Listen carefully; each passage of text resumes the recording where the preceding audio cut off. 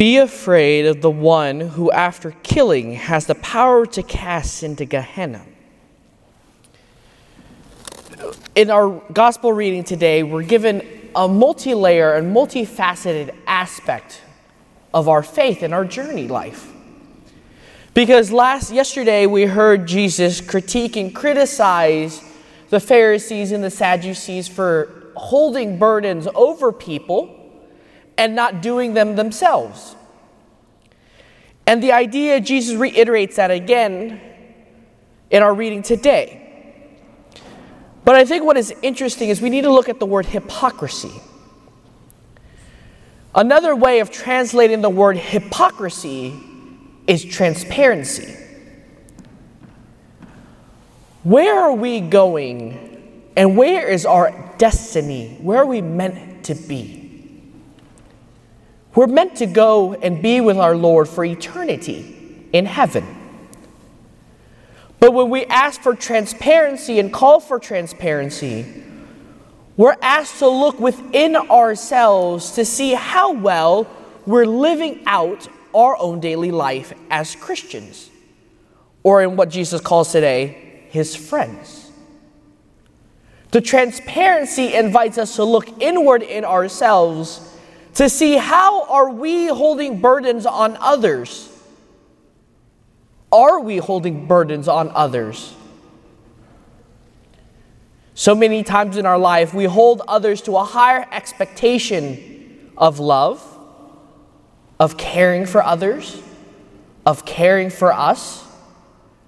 But yet when we look at ourselves and see where we hold ourselves in that level, we put ourselves doing the bare minimum. This transparency calls us to a deeper reflection on ourselves. Do we live up to the standard in which we hold others to be? Will we expect our kids to be loving and compassionate? Are we ourselves loving and compassionate? We're expecting others to forgive us when we make our failures, when we mess up. But do we forgive those who transgress and have affected us, have offended us?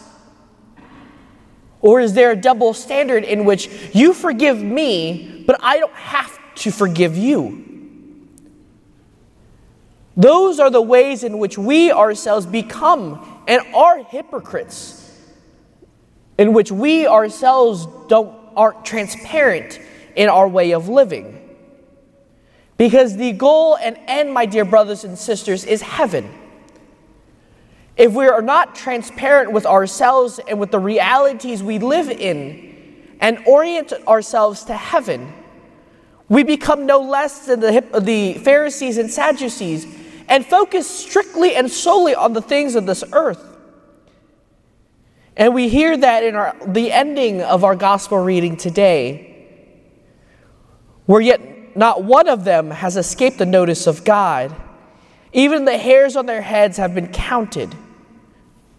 He knows.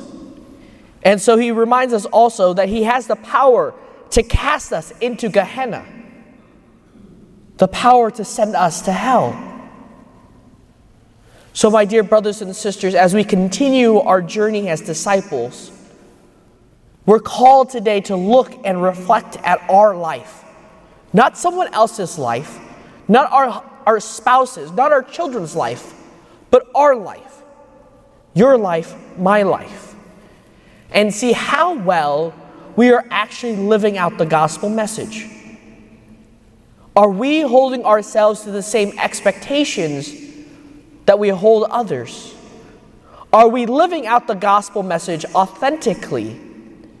Are we holding ourselves and pushing ourselves to achieve a standard of perfection? Or are we just holding others accountable for other things and not holding ourselves accountable to anything? Amen.